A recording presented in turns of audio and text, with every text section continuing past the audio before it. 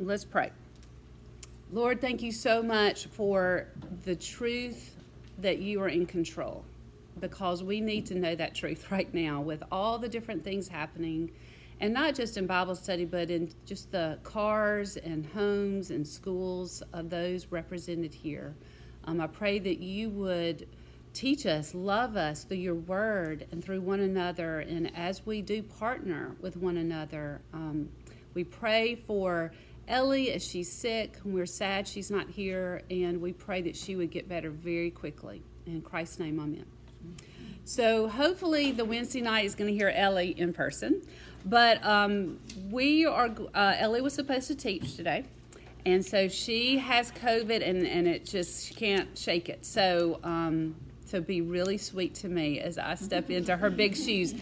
She had written her talk, and I read it, and it was just so pretty. And I considered just reading it, but I couldn't do it justice. You needed her cute little voice to do it. So I would have been imitating her the whole time. It just didn't feel right. So anyway, I'm going to start off reading our passage, and then your handout kind of shows we're going to quickly just go through these 3 questions. First of all, I'm titling the whole thing, Why So Happy, Paul? Why so happy? Okay, because he's really happy. And honestly, today, maybe not feeling it. So why joy? Why hope? And then why love? Why is that what he asked for on their behalf? So let's read our passage, Philippians 1, 3 through 11. I thank my God in all my remembrance of you, always in every prayer of mine for you all, making my prayer with joy, because of your partnership in the gospel from the first day until now. And I am sure of this, that he who began a good work in you will bring it to completion at the day of Jesus Christ. It is right for me to feel this way about you all, because I hold you in my heart, for you are all partakers with me of grace, both in my imprisonment and in the defense and confirmation of the gospel. For God is my witness, how I yearn for you all with the affection of Christ Jesus. And it is my prayer that your love may abound more and more with knowledge and all discernment, so that you may approve what is excellent, and so be pure and blameless for the day of Christ, filled with the fruit of righteousness that comes through Jesus Christ, to the glory and praise of God.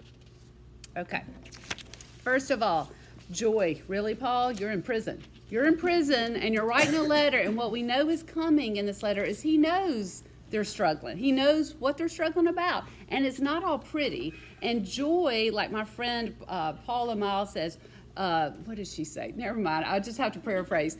Basically, joy is not an anesthetic. Joy does not make pain go away.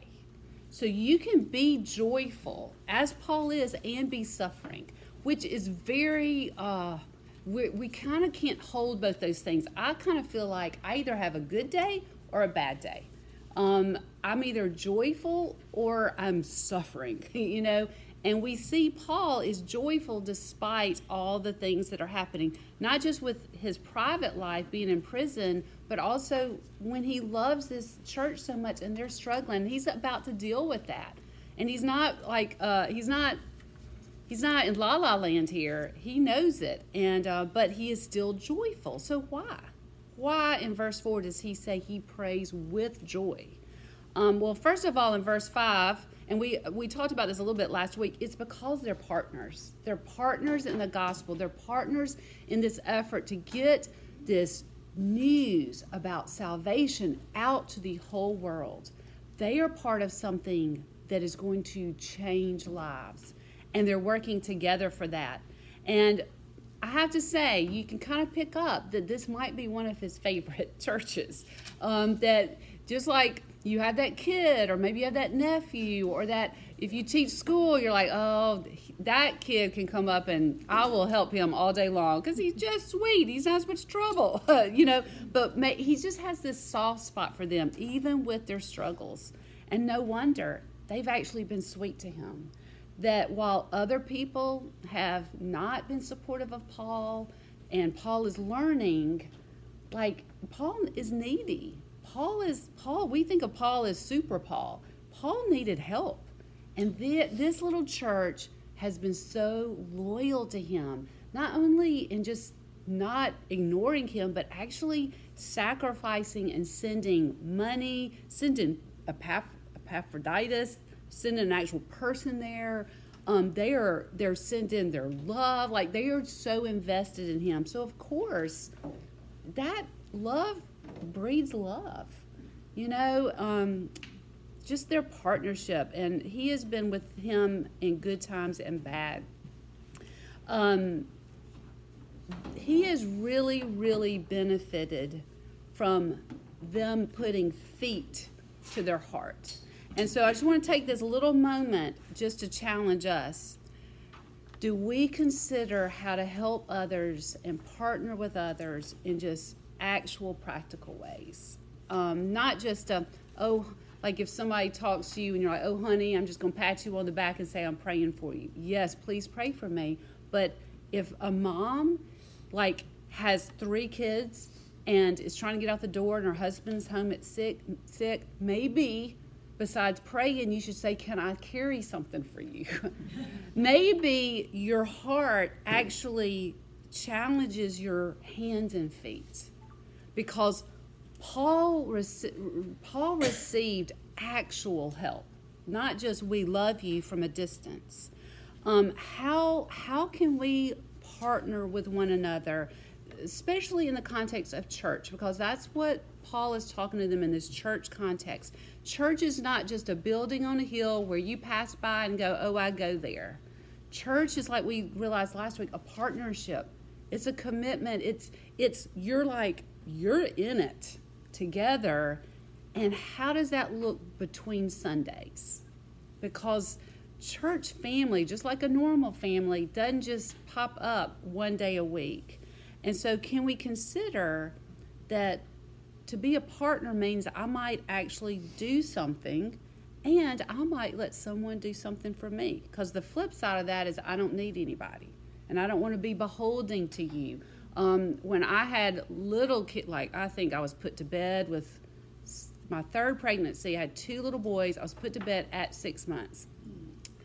And my great aunt Thelma, who is sweet, she was just that, I don't know, I forget, I'm not in Mississippi, but she was like quintessential old Jackson, Mississippi. And she looked at me and she had, I'm sure, her gold earrings on and was very cute and dressed and peppy. And she was like, oh, honey, you're going to owe everybody a meal. And I was like, I know. And I'm like, that's exactly why we don't want to take meals. And boy, and I had no choice. I needed them. I was in bed all the time with 2 just kids. So anyway, that is also something we need to work on, is receiving. And God has put me in lots of positions to where I have received. And now I have to say, if you ever question, I'm always up for a meal. You can always bring me a meal. I'm just kidding. So I've learned that really the hard way, and now I'm really good at it. So accepting help is also something that we need to do as partners. One of the reasons this is so important for us to kind of focus in and use the Bible study bully pulpit for it is, I have to say, the culture of our church is so key to the culture of the women. And I don't want to be sexist right now, so excuse me if I am being that, but I got to tell you, women hold a lot of power in driving culture in any organization, but in the church, I see it. And so if we as women are busy and just a high-buy kind of culture, that is going to spill out into Trinity or wherever you go to church. If you're the type of culture that is approachable, or that is, you have margin in your life to be able to slow down enough to go, hey, why don't you come over and let's talk about that? Or can you bring your kids over and they play while we talk? If your culture as women are like that, it's going to work itself out just like yeast in bread, just like salt in a soup. It is going to make Trinity more flavorful and better. And so that's something you as a woman at a table in a fellowship hall really have a part in. And it does matter. You may think your little seat in the church, your little place in the pew doesn't matter, but it has the potential to impact for really good things at Trinity. So as we discussed last week, do you even see your church family as partners? And for that kind of commitment, for that kind of taking up brain waves for you in your busy life, do you think of how you can encourage and share with others? But anyway, there's another reason he has joy, though, besides that they've just been really sweet to him. And they've just been through so much together. And because of them sharing and him accepting and the way he's poured into them, they're just tight. And he has that joy. But he also has joy because he has hope. And it's not because they're so cute. And it's not because they're just so loving. And it's not just because he was such a good missionary preacher and that he writes such great letters, even though these are inspired, really, this is God's word. But it's not because Paul was so good or they are so good. Their story is going to have a happy ending. In verse 6, you see, he's saying, look, the reason I have hope and confidence is because when God starts something, he finishes it. And didn't we see that teaching in the Old Testament when we were talking about God's people and how he brought them out of Egypt? Moses even brought this to God when God was like, I'm done with these people. What was the argument Moses said? But look, people are going to say you didn't finish it. And God always finishes what he starts. It's not just because he's stubborn about it. It's because he's God, the God who can make what we see every day in the universe, that can keep the moon on schedule, that can, have the seasons always kick in. That kind of God that makes grasshoppers and an ant can lift so much of its body weight. I mean, when you start really contemplating a person like God, of course he's going to finish what he starts, even if you are a mess. And even if your church is a mess. So Paul he's got joy because he's not worried. And he's not anxious because God is responsible for this church, not him. And God will finish what they are doing there. And he needs that confidence. And he can look back. Remember last week we talked about how they started in Acts 16? It was not a stellar, this is how you do a really good church plant. Let's be honest, Trinity was a pretty successful church plant because it had so much going for it. It had people, it had money, it had the support of a mama church. It was like, man, this thing is fun. This looks like it's going to work. Their church plant, this little church, it wasn't even a plant. It was a sprout that happened in the middle of a sidewalk with the most unusual people. We had the diverse first 3 people we meet in Philippi. Lydia, the businesswoman. So there weren't even 6 men to cobble together to do a synagogue, okay? So you had the woman who was, thank goodness she did have a house to have church in, so that's good. And then the demon-possessed slave girl, who couldn't be any more different than Lydia. And then you had the Roman jailer. Are you kidding me? And what's so interesting is that's the DNA of this church, is the diverse, unusual start. And so it's all obviously dependent on God, which God loves those kind of situations because he gets the glory. He gets the glory. He delights in using these unlikely things to spotlight his power. But this is the other thing, that the word, he is going to bring it to completion. This has the feeling of finishing touches. Okay, now, these are the things when I moved to Texas, now I still have not been to Magnolia, but it's on my thing I've got to do. Because our women's retreat speaker, she said, can I stay so I can go to Magnolia? I'm like, yes, we will do that. If that's what makes you happy, we will do it. Then I will go. But if you have followed Joanna Gaines at all, the best part of the show, well, for me at least, is when they've kind of finished the house part, and it's that night before when he takes the kids and they bring her food and they leave because she's putting up the finishing touches. She's hanging the stuff she envisioned when they were drawing it. She's actually getting to do the fun part. That's what Paul's talking about. God has already built your house. This stuff we're doing now, he's putting the finishing touches on. He's putting the finishing touches. Now, I don't feel like I'm there. I feel like I'm still in construction mode, okay? And what Paul is saying is, no, this is what God's doing. He is going to make sure that you are finished. And that means all this stuff is that stage of making you complete. Because you are saved. You are belonging to Jesus. You are family.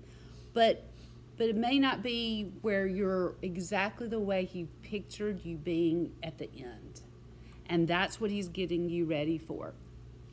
So you may feel like you're still in mud and plaster, but the truth is you are already built. And, in John 14:3, Jesus tells them, I'm going to prepare a place for you. I'm going to start building your mansion. But this is the flip side. And he's building you into a mansion. And he is not going to let you just be unfinished.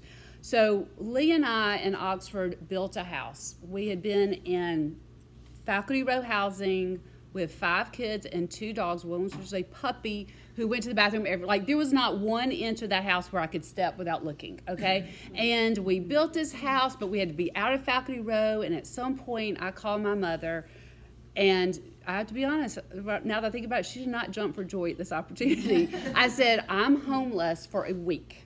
Lee is going to stay and paint and get the occupancy permit. But I have 5 kids and 2 dogs, and can I come live with you for a week? I don't remember that week. I hope she doesn't either, but I remember. This is what I remember. I remember that my week was over, and it was like a Friday or Saturday, and Lee, I come in, and if you have kids or dogs, you know what this was like. I come in with the car seat, with Rebecca was in the car seat. My kids are all little. We walk in. Lee can't greet me because he's painting and he's going to paint. And he can't drop paintbrushes because he's got paint all over him. So he couldn't help me. And I walk into the kitchen, and if you've ever been in a construction zone where people work in your house, I literally was like, I have no place to put my baby that's safe. Cigarettes, Dr. Pepper cans, salt, nobody had thought, oh, this woman's coming in with her kids, let's clean off a countertop. No. And I'm literally going, my house had a permit to occupy, but we could not occupy it. That's where you are. You have a permit. Jesus, his spirit lives in you, but he's like, I think we need to put some finishing touches on this. I think we need to put the baby seat down somewhere. So that was a low point in my life that I'm glad at least paid off for an illustration. So anyway, so Paul's view is it's not just about die and go to heaven. We know from his other writings, and we'll see later Philippians, to die is gain for him. To die is gain because he gets up to Jesus. But that's not the view. The view he's got is the day of Jesus, when we will all be moved in completely. And this Joy and Crown congregation, this is his crowning joy, little group of people, he knows they're going to make it. So he can be happy. He can be joyful knowing that's the end for them, even though they do have some Dr. Pepper cans and cigarette butts lying around. So let's park it here for just a second. How does knowing that impact your suffering today? And I know there's suffering. It's suffering from the last minute COVID diagnosis where you have to get your kids out of school and you can't go on your trip. I know it's the doctor's office where you're waiting on that test result about something like cancer or a miscarriage. I know it can be, where's my next paycheck coming from? What am I going to do with my life? What is my husband going to do with his life? It may just be anything where you feel the weight of the world, and it's hard to have joy or confidence. How does this end game help you get through the move-in process of your house? And how's this long-term view help you with your loved ones? Like I can do that, but when I start thinking about it for my kids, that's a different ballgame. Because I'm real impatient for them to get their Dr. Pepper cans out. And can I trust God with that? So our church dynamic, how does it help with that? How does this end game, this confidence that God is going to finish what he started, help you with church issues. Maybe like we know what's coming is this like we mentioned it last week, there's some girl drama in this church. How is what he's saying going to give them comfort and a bigger picture where you're above the trees and you see the forest of this work is going to be completed, even though maybe what you're thinking about is that tree of conflict or tension you have. Also, how do you think about investing in a sure thing? When Lee and I lived in Oxford, Lee was really involved with his job, working for Ole Miss and building something there. And he had so much fun doing that. And then we were also involved with church and building something there. And we went back to visit. And there were things going at Ole Miss that it was different than when we had been there. And you saw a shift and you saw a change, which is fine. That's what institutions do.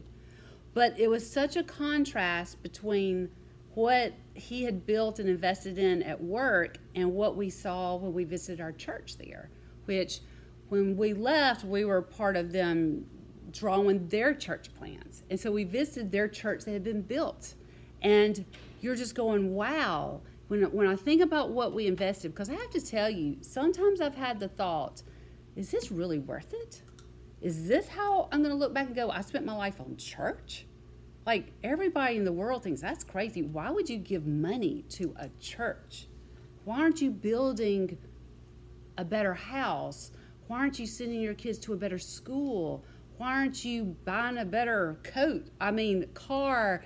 Why are you carrying the weight of a messy church when you could be doing all sorts of easier things like going on vacations?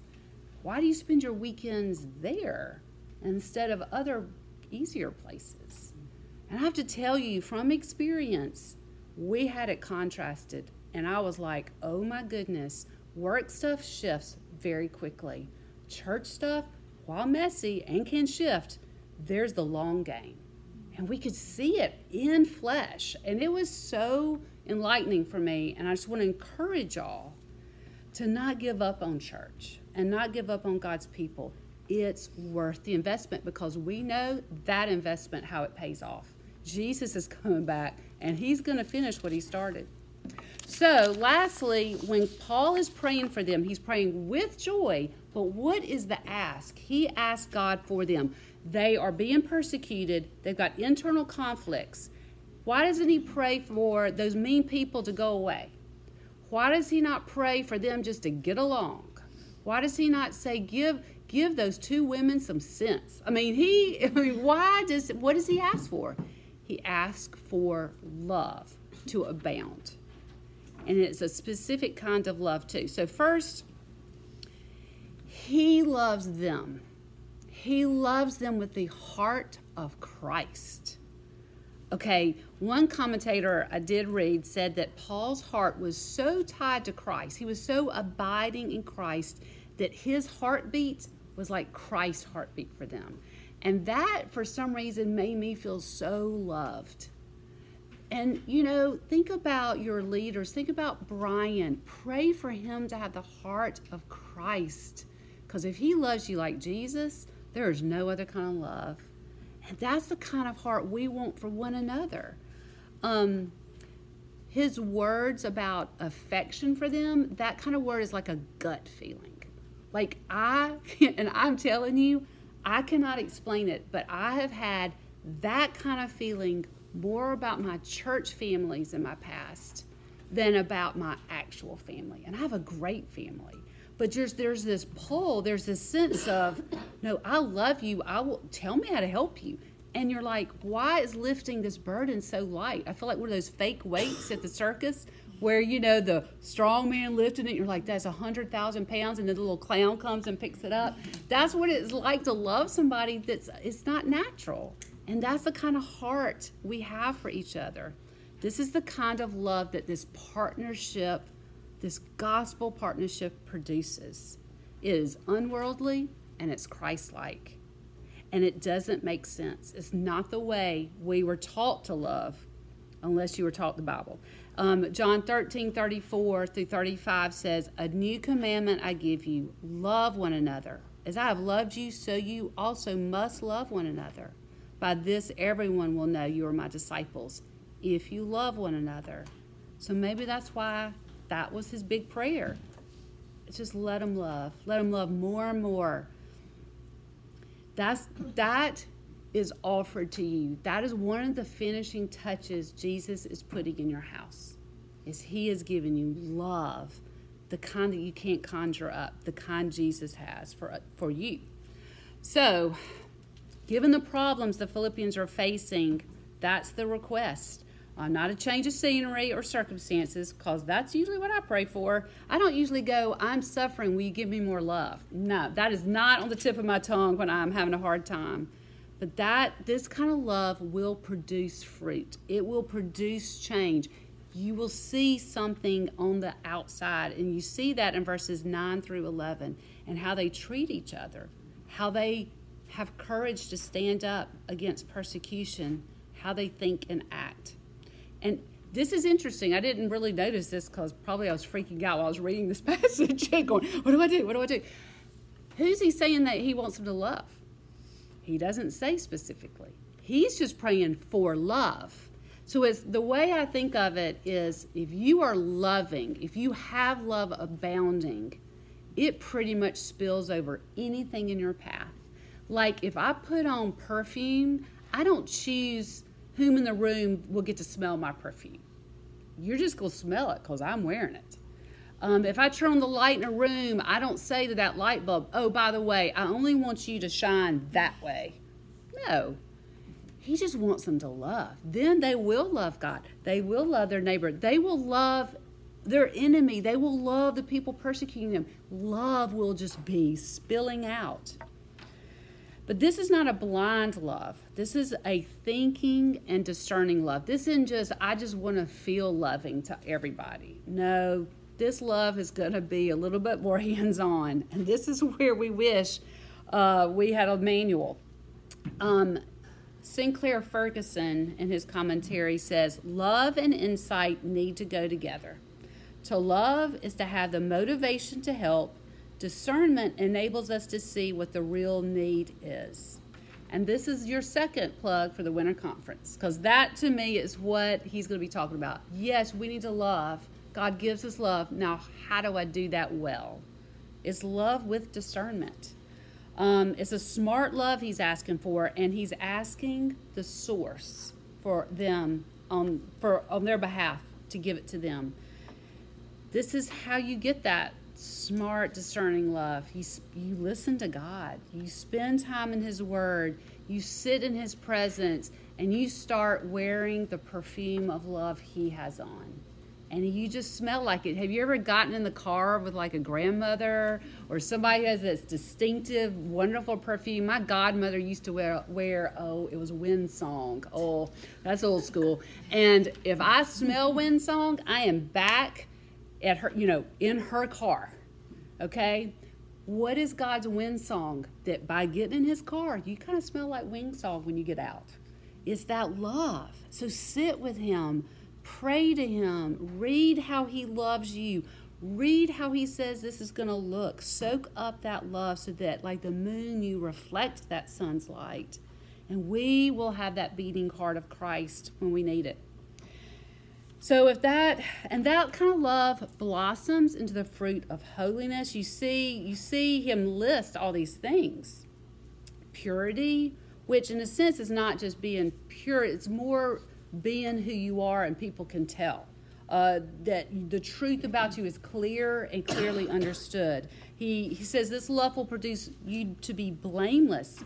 You're not going to sin. I mean, we know you're going to sin, but you're going to sin less. You're going to cause other people to sin less because you're changing in that way. It's going to be filled with the fruit of righteousness, a life that is right with God.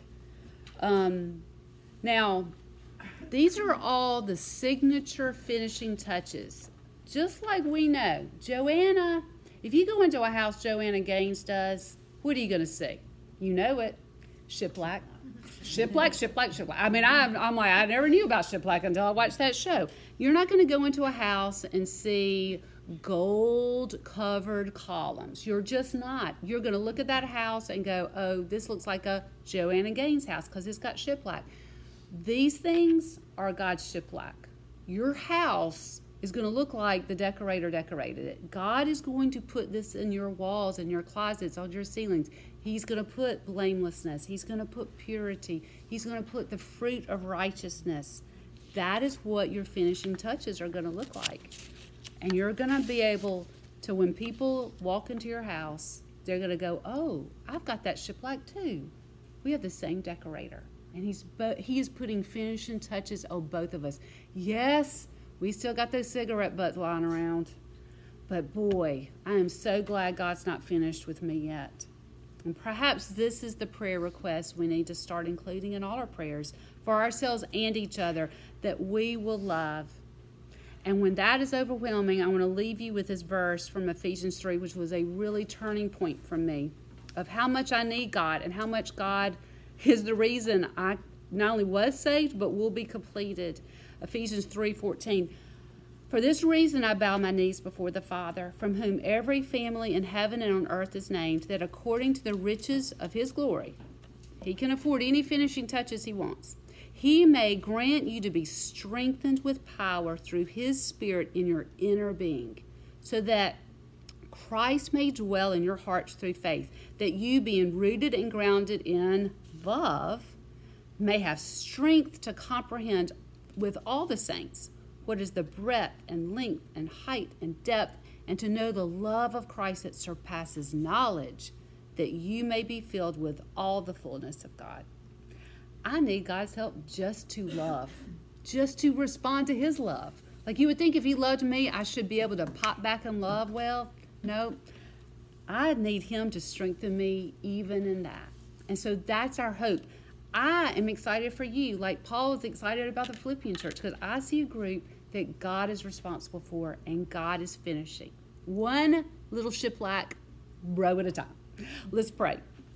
Lord, you are so good to us. Thank you for not giving up on us. Thank you for not leaving us wandering and fighting or being distracted by other things. We thank you that you promise to love us and to finish us. And that not only applies to our lives, but to our church's lives and just for the things we're investing in, Father. We know that one day we will look back and you will say we will look back and go, what was our life about? And you give us a map. You give us a horizon point to fix our eyes on the day of Jesus. When you come back, and between now and then, Lord, we need you. We need you to give us love, not only back to you, but to one another, and to accept love from each other. And in your Son's name we pray, amen.